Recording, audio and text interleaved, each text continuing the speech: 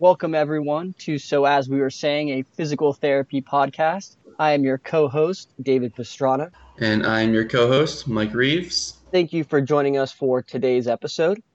On today's episode, we'll be discussing integrating concussion management into routine orthopedic practice. Mike, tell me a little bit about why this topic's important to you and why we felt like we needed to dedicate an episode to this topic. Concussion management been evolving significantly over the course of the past, 10, 15 years or so. And us as a profession, we're pretty well set up to be on the front lines of kind of managing these patients as far as getting them back to doing what they need to do. And I think that we might also need to kind of advocate more for getting patients in a little bit earlier after concussion and potentially working ourselves into earlier management as well.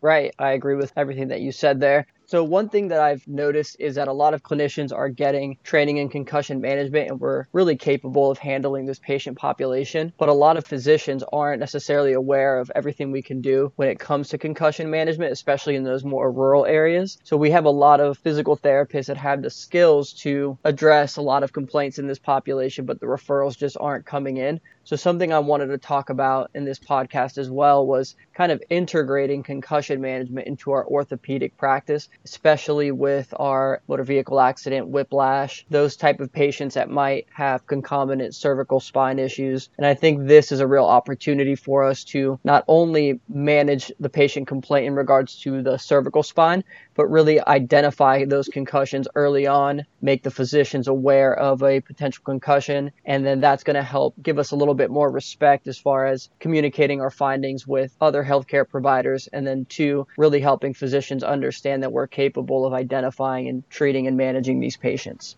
How often would you say that when you were doing your internal traveling that you received a referral for concussion? Do you think that's kind of standard practice? Did you get a lot of concussions from the physicians in those underserved areas? It all depended on where I was, but for the most part, no, I didn't see it all that much. Most of the clinics that I was at, I was the only person that actively enjoyed treating concussion. So at a few of the clinics that I was at, we started to market it a little bit, and I would end up doing, an in-service or two on, how to treat concussion, and then they'd hopefully be able to kind of continue treating whenever I left. I think one or two of the clinics started to market more even after I left, which I think was good. More recently, I've been treating a lot more concussion. Started working in the pediatric sports world about 6 months ago. And when I first started, it was kind of around that fall season. And approximately 25 to 30% of my caseload was concussion for about, 3 or 4 months. And so I think it depends on kind of where you are, where you're going to get the referrals. A lot of them are in that, if you're in the sports world, you're probably going to get them a lot. Outside of that, I think you made a very good point that physicians probably just aren't 100% sure when to refer, who to refer, and what we can offer. So I think we may have to advocate for ourselves a little bit better with that population. And as far as our background in concussion, Mike and I both work at a sports medicine facility in Pittsburgh that's kind of the mecca of concussion management, and feel like we got a really good background in it with our education at Pitt, and then just being able to watch and mentor with some of the clinicians every now and then as far as exertional concussion management, and then really being trained as far as implementing vestibular components for concussion management as well. Yeah, I had one of my clinicals was actually in like an outpatient neurological clinic, and so I was able to get some kind of concussion experience there. And so how they had it broken down was essentially you'd kind of do your vestibular rehab, and then once that started to clear up, you kind of transition to exertion. So it's a little bit more like you do this phase and this phase. And I think now it's much more working into kind of doing everything together. So kind of targeting their most important profile, as it's normally referred to in the concussion world more prominently, but making sure that you're addressing anything that might potentially need addressed as well. Right. Yeah, I think that's how I've typically done it. I typically have addressed the vestibular components and the cervical components. And then as their symptoms go away at rest, then I typically start to transition them into exertion. And it really is patient dependent. Like you said, it depends what profile they fit. There's some that, might fit into that more anxiety, psychological component where when they're exposed to a particular activity that they're apprehensive of or triggers the memories of how they actually were injured, those particular activities may even have more of an effect on how they experience symptoms. So there is a huge psychosocial component to concussion management as well, just because our psychosocial interpretation of situations can invoke emotion, and those emotions have very real physiological effects in regards to our heart rate and our autonomic system response. And the autonomic nervous system is heavily involved with how the individual responds in regards to their symptom presentation during concussion management. Yeah. And I think one thing that I've started doing with every single one of my concussion patients is day one, no matter what their limiting profiles are, I get them on some sort of symptom limited exertion program, even if that's just going for a walk. Sometimes on that initial evaluation, a lot of times there's just not quite enough time to get in every aspect of the assessment that you want. So even if I'm not able to get them on a treadmill, I'll normally just talk to them about, the benefits of exercise. Obviously, the exercises that I give you targeting, maybe some vestibular stuff, maybe some cervical stuff, potentially some balance deficits. As I work on those, in addition to that, I want you to maybe try and get out and go for, even if it's just, a 20-minute walk every other day type of thing. I want you to do something like that 4 or 5 times before you see me next. And I think that seems to be pretty good. There's a lot of research coming out of that, kind of Letty group coming out of Buffalo, where they're doing a lot of that exertional research. And what they found is if you get people just doing a simple symptom limited walking program, even like 2 or 3 days after their concussion, they tend to do better. So, for a while it was get them going maybe after a couple of weeks, and they kind of bumped that back to a little bit less. And then they did as short as 5 days, and I think they're down to as short as 3 days for when you start that symptom limited activity. And consistently, the earlier you start, the better they do, and the less likely they are to have prolonged symptoms. So that's kind of something that I've been kind of working at, making sure that they're doing something outside of therapy and not completely shutting down. And I think that's a good bridge into the topic that I wanted to get into as far as the evaluation of concussion, not only for a specific concussion referral, but for those orthopedic patients that get referred for neck pain or whiplash or motor vehicle accident. What are some subjective interview questions that you include with these patients to kind of rule in or rule out or help you think that maybe they have a concussion? Just because a lot of those symptoms can kind of overlap as far as headache. Is it cervicogenic? Is it concussion based? So what are some subjective interview questions that you include that kind of help you navigate some of those challenges of peeling back the layers and deciding if it's cervicogenic or if it's concussion based? Yeah, so I think you have to start with obviously your history, right? And you have to talk about the mechanism. How did this happen, right? Were you in a car accident? Were you playing a sport? Did you hit your head? So if they have some sort of contact causing a whipping motion of the head, right, where you can reasonably expect force to be impacted on the brain, and then you kind of need to tease out any sort of contributions from the neck throughout your objective exam. Obviously, asking questions about if they have neck pain, if they have any symptoms when they move their head and neck around. But I think a subjective gets you started on the right track, and then your objective exam will really start to tease out where the symptoms are coming from. Right. For me, the main thing that I look at or that I ask about is photophobia or phonophobia, any increased sensitivity to lights or sounds. That's going to be something that you won't necessarily see with just a cervicogenic component. That's going to lead me down the path of concussion. Dizziness is one of those where it can kind of be on the fence. There are components of cervicogenic dizziness. So usually what I really look for is that photophonia or phonophobia. So, Mike, what is some day one education if you suspect a patient has a concussion and you want to kind of guide them through the rehabilitation process, at least early on when they're very acute? What do you typically tell them as far as how to manage a concussion at home in those early phases? Yeah, so how I generally tend to preface my eval is I say, okay, there's a good chance you have a concussion. So what I'm going to do is we're going to kind of break it down. I say we're going to look at, your neck. We're going to make sure everything looks good there. Then we're going to look at your vestibular system, which might make you feel a little bit dizzy if you have any symptoms coming from that. We're going to look at your eyes. We'll look at your balance. And then we're going to, if we have time, get you on the treadmill and get you walking a little bit. And we're going to see how your brain responds to kind of getting that heart rate up a little bit. And then based on what I find, I'll then kind of educate them a little bit more on specific things that we're going to be working on.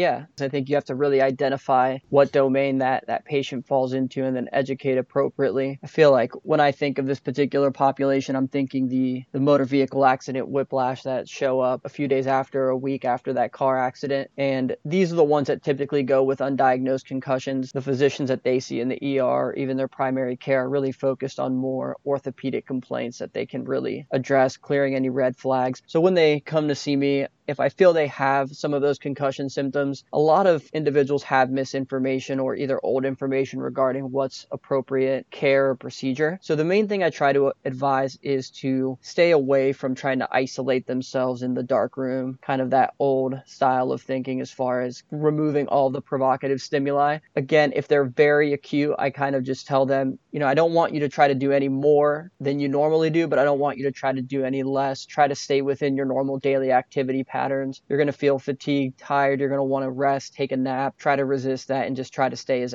active as you can in regards to just living your normal life. Now, this isn't to say that the more exercise you do, the better. There is some evidence that just letting those acute symptoms resolve, at least in the early 3 to 5 days after, for those high irritability concussion patients is going to be beneficial. And then I tell them, as far as any exercises to address the symptoms, we'll initiate in therapy as we start to go. Any thoughts on that, Mike? No, I think that that's all pretty good. Just kind of encouraging them to kind of do their normal day-to-day things, just let symptoms kind of be their guide. I kind of let them know it's like, if you have a little bit of symptoms, that's okay. Don't lose sleep over. You're not making your head worse. You're actually probably helping things as long as you're not increasing things by too much. So if your symptoms are increasing a little bit, that's okay. If you find that they're getting to about a 5 out of 10 or so, just kind of back it off and let them calm back down before you get after your normal activities again. Right. And then as far as the evaluation goes, what are some things that you look at during a concussion evaluation that help you kind of hone in on the causes of their complaint and which domain they're going to fall into or which category they'll fall into as far as management? I know you did touch on some of that a little bit earlier here when you mentioned putting them on a treadmill and looking at their response to aerobic activity and doing some vestibular testing. So what do you typically look at? Yeah, so I'll do a little bit of like a shameless plug here. So I actually just kind of uploaded my personal concussion eval up into a blog post on my website at reevespt.com. So there you can kind of see like what my evaluation looks like. And then there's also a concussion evaluation and treatment document that kind of dives a little bit more into some extra physiology and some more descriptions of the individual tests.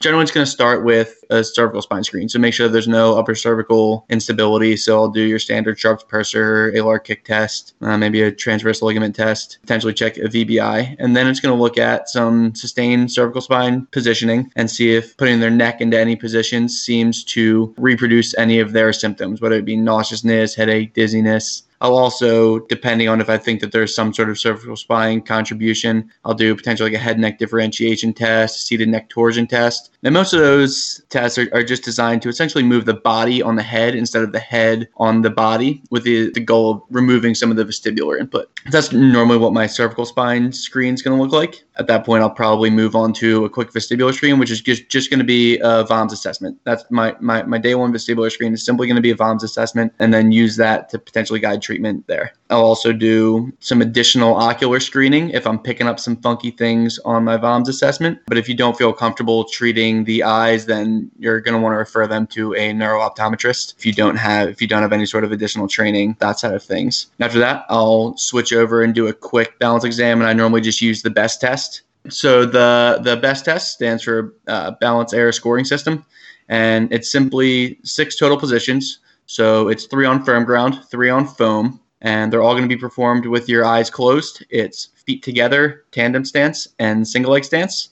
And there's a standardized list of errors that are to be counted, and you count each individual error, you total them up, and that's your score on the exam. They have some normative data, I think roughly 12-ish. Is about standard for your normal healthy adult. Ideally, you compare it to a baseline, which most people don't have, but really just look for improvement over time and like significant abnormalities with their balance there. At that point, if we have time, I'll put them on the treadmill, just walking at a progressive incline and looking for symptom reproduction. The test is originally described using heart rate. So when you prescribe your treatment, you're going to get their heart rate at onset of symptoms. and then you prescribe them their outside of therapy activity at 80% of that heart rate. Most of the times, I don't have a good heart rate monitoring system currently set up at my clinic, so I'll just use an RPE. So I have the RPE sitting right in front of them, and I have them let me know, when they have symptom onset, have them say what that RPE is, and then I say, let's go 1 or 2 below that, and then that'll be about what intensity I want you exercising until you see me again. Right. I did want to touch more on the vestibular ocular motor screen, the VOMS. I think this is a big one for me just because I'm not a dedicated concussion therapist or concussion specialist. But I think if you can memorize the VOMS and really memorize the components and understand how it works, not only as an evaluative tool, but as a treatment tool, that's really going to be helpful for helping you manage the vestibular components of the concussion. For our listeners who aren't too familiar with the VOMS, I'll kind of just run through it really briefly. So basically, all you do is you get a baseline for their symptoms. And the symptoms you're looking for are headache, dizziness, fogginess, and nausea. And you get the severity from 0 to 10. Are taking the symptoms after each examination procedure and having them quantify the intensity of those symptoms. And you want to make sure that their symptoms come back down to baseline before moving on to the next procedure. So that's just something important to keep in mind.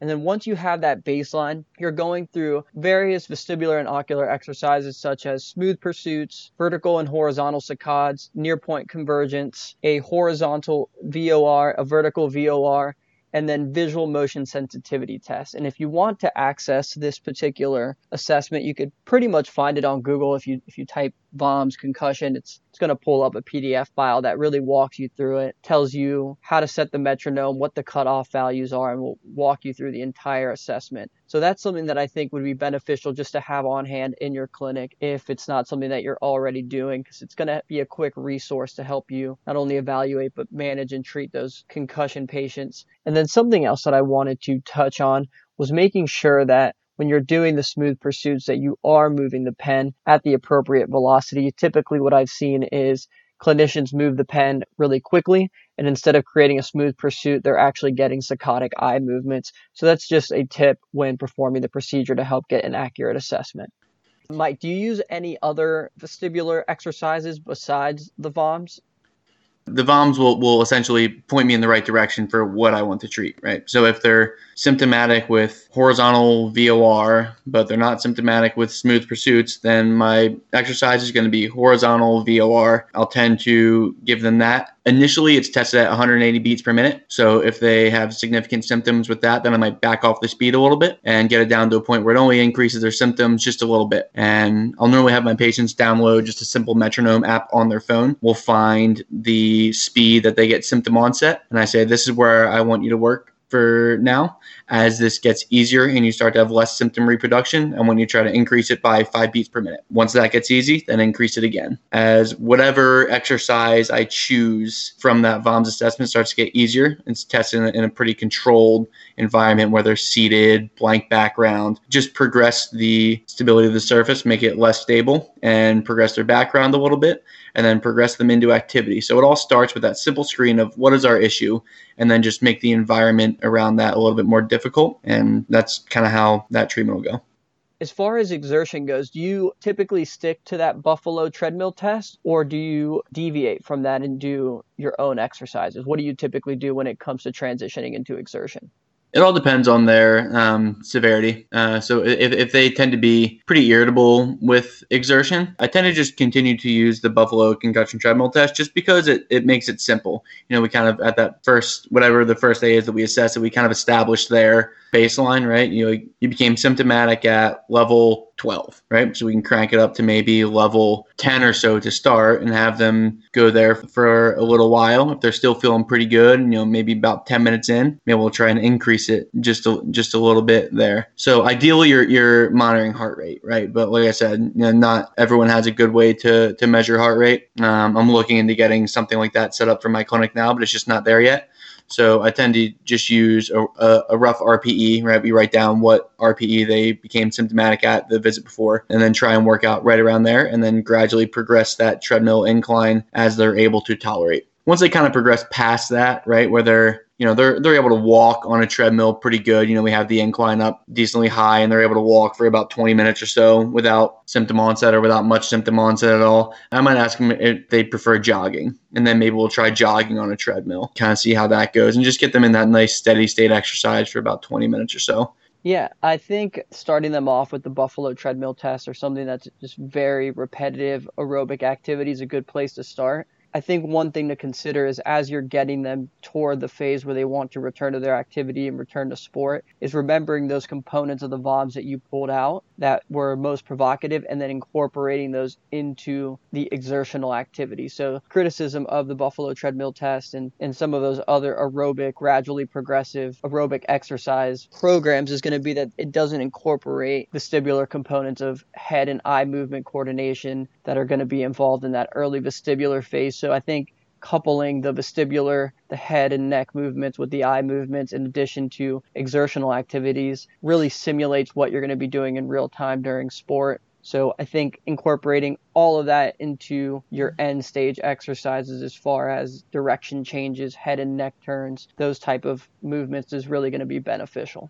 Yep. And I think that that's perfect. And that kind of falls right into kind of our irritability discussion that we kind of touch on with every single podcast that we've done so far. As they kind of become less irritable and their symptoms aren't able to be reproduced as easily with exertion, they're progressing well through the rehab. It's important to kind of work in all components that you're trying to address. So if they are symptomatic, like you said, with both vestibular and with exertion, working in some head turns into their activity. And as they even get past that, then you're essentially doing, a conditioning program for their sport if they're trying to get back to a sport. Maybe they're doing side shuffling while catching a ball with head turns, forward, backward, shuttles while turning their head, and really just working in all sorts of things. There's no perfect way to do it. You just need to understand the goals of what you're going for, and then you can get creative with exercises for these patients once they get kind of closer to that, return to sport or return to normal function. And what do you typically look for, or what's a good way to objectively measure and say, okay, this patient is ready to return to activity based on these findings? What do you use?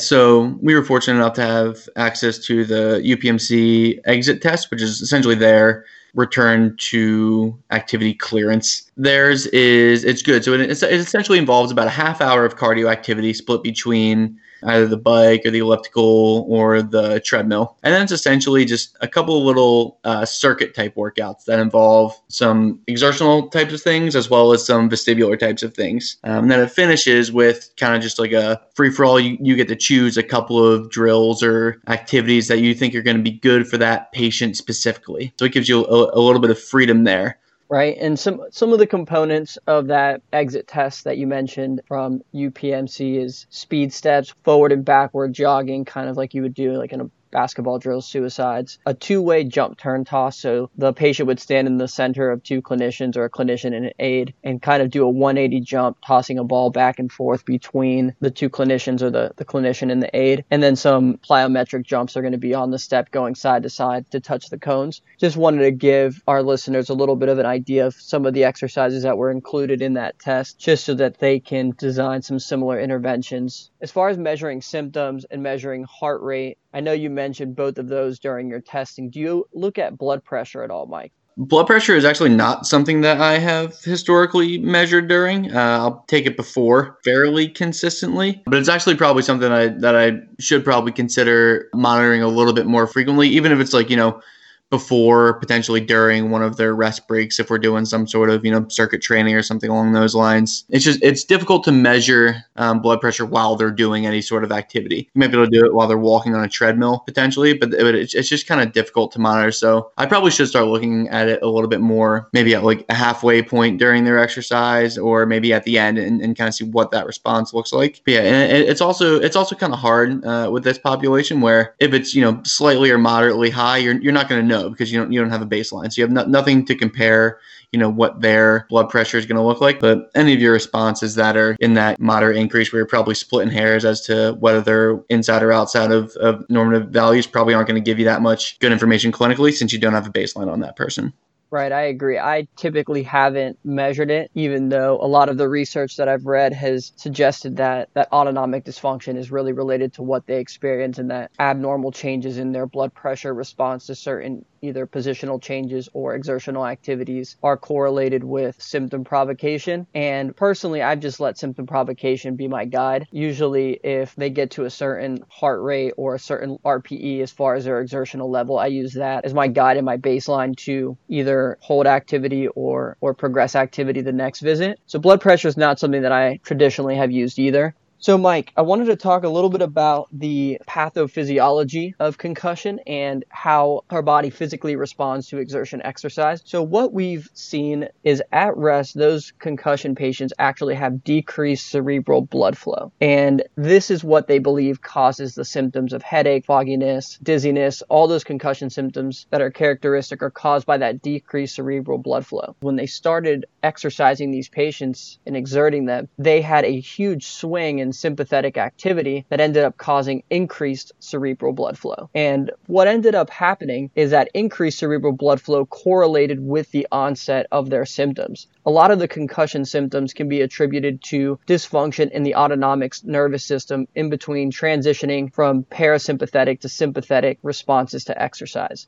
Something interesting is a few studies have also looked at orthostatic intolerance. It's going from supine to sit. And they've noticed orthostatic intolerance in those patients with concussion symptoms as well. And something that is interesting and kind of up and coming is looking at heart rate variability. So what this is every time your heart beats, it isn't exactly beating at that same interval of 1 second every second for that 60 beats per minute. Sometimes it's at 0.9, sometimes it's at 1.1. And what this represents is a constant tug of war between your sympathetic and parasympathetic nervous system. So the more variability that you have in your heart rate, the more it suggests that you have that balance between sympathetic and parasympathetic nervous system activity. And once it becomes more sympathetic, you actually get more consistency in that heartbeat, and that heart rate variability drops. And heart rate variability can be affected by things such as stress, anything that's going to provoke more sympathetic activity. Something interesting to look at in concussion patients just to see if that heart rate variability does affect what they're experiencing at that given point in time. I know there is some evidence that concussion athletes have altered heart rate variability when they exercise. So that's something interesting to look at. Yeah. And one thing that I've just kind of recently been learning about just a little bit is, some of the issues with the heart rate variability and some of the stuff with like autonomic nervous system and concussion is that in concussed individuals, they have a little bit of a harder time switching from parasympathetic to sympathetic. And I think thinking about that heart rate variability is interesting just based on this information that alterations in cerebral blood flow are going to influence what the patient experiences, and that those with symptom provocation with exertion get too much cerebral blood flow, and then at rest they actually don't have enough cerebral blood flow, and how those changes in blood flow actually correlate with what they experience. So that's something really interesting. I think it's something that we didn't traditionally think about when it came to concussion, but it's really helping create bridges between why we do exertion and why it works, and how it's going to help us better understand the post-concussion syndrome and give us maybe hopefully a more objective measure that we can track as far as identifying those that are either ready to return to sport or ready to return to their previous level of function. So Mike, in regards to future perspectives of PT and concussion management, are there any areas that you feel like we still don't know enough about or that we can improve on, or things that you feel like as a whole the profession needs to start doing more of? I think that there needs to be a general trend into getting patients in to see us earlier. I think sometimes what will happen is even if physicians provide decent education on day one, I just don't think they have enough time to do it justice. They might say, all right, kind of stay active and let symptoms kind of be your guide. But I think that that's not quite enough for these patients. I think concussion's a little bit of a scary injury, and especially with all the layers that can potentially be contributing, right? We have the neck, we have the vestibular system, we have the exertional side of things, we have some balance stuff. There's all sorts of psychological things involved. I also think that just simple screening for, especially in like the youth athlete, there's a little bit of concern for what's called postural orthostatic tachycardia syndrome, or POTS, you'll hear it as. And that's kind of one of those things you talked about, that a little bit of orthostatic intolerance. And this is looking at the heart rate side of that. And so there's a simple little screen that you can do to see if there's potentially some suspicion of it. But the big things are they're going to stand up and they're going to feel like super lightheaded and off. So your diagnostic criteria is going to be in adolescents age 12 to 19. You're going to be looking at a heart rate increase of greater than 40 beats per minute, or a sustained orthostatic heart rate of greater than 120 beats per minute with a less than 20/10 change in their blood pressure. In adults, the criteria is going to be a little bit different, and just that the heart rate increase is greater than 30 beats per minute, or a sustained orthostatic heart rate of that same 120 beats per minute. And then same thing, less than a 20/10 millimeter mercury decrease in their blood pressure.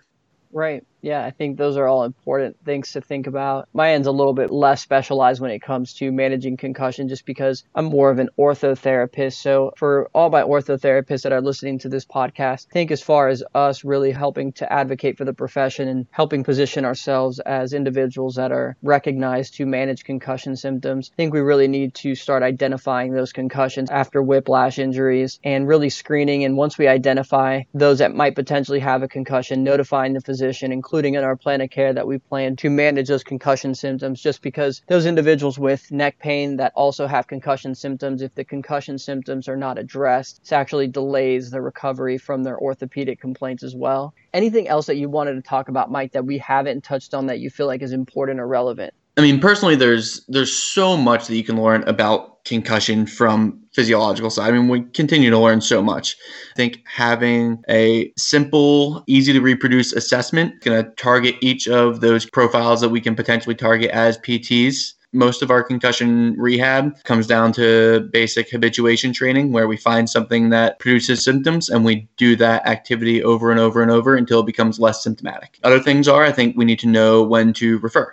Don't forget about the neck. If you see a script that says concussion, don't forget about the neck. If they have headaches, don't forget that headaches a lot of times come from the neck. Start there. That's your easy button. It gives you a chance to get your hands on your patients early, potentially give them some immediate symptomatic relief through potentially some targeting of that upper cervical spine. It can easily be assessed with just a simple flexion rotation test. Put their neck into full flexion, rotate side to side. You see a significant decrease to one side of rotation, or with a little bit of symptom reproduction. Target that upper cervical spine with some manual therapy, potentially some snag stretching, something along those lines, and do your best to get that patient, like we always talk about, feeling better, kind of walking out of your clinic on that first day. I think that's a good point. Remembering that dizziness and headache can both come from the cervical spine. There's actually a good study looking at grade 4 versus grade 5 cervical mobilization to the upper cervical spine as far as decreasing symptoms of dizziness and headache in patients with cervical spine complaints. And it basically demonstrated that the grade 5 mobilization was superior to the grade 4. So just something to keep in mind is finding those hypomobility deficits in the upper cervical spine and really addressing those particular components, and in addition to any proprioceptive cervical deficits in regards to detecting where the head is in relation to the neck in space. Those can also be components to integrate as well. So I think really making sure that you're checking all the boxes, addressing the concussion components, addressing the cervical spine components. Mike, any thoughts? Close us out with a final statement here. I think that we can really help these patients, and it's pretty simple to kind of make your evaluation process pretty easy, and treatment just becomes taking your evaluation and getting a little bit creative with it and just meeting the patient where they're at. So hope this helps. Awesome. And I'm going to plug Reeves again one more time, reevespt.com. You can find his evaluation sheet there. So I want to, again, thank everyone for listening. I hope you guys are enjoying the content. We're really trying our best to articulate some of this information in easy to understand terms, even though we both have a tendency to just ramble our thoughts. So appreciate you guys listening in. Thanks, guys. Thank you, everyone, for joining us for So As We Were Saying, a physical therapy podcast. We really appreciate you guys listening in. We hope you have a great day and that you'll join us for the next week's episode.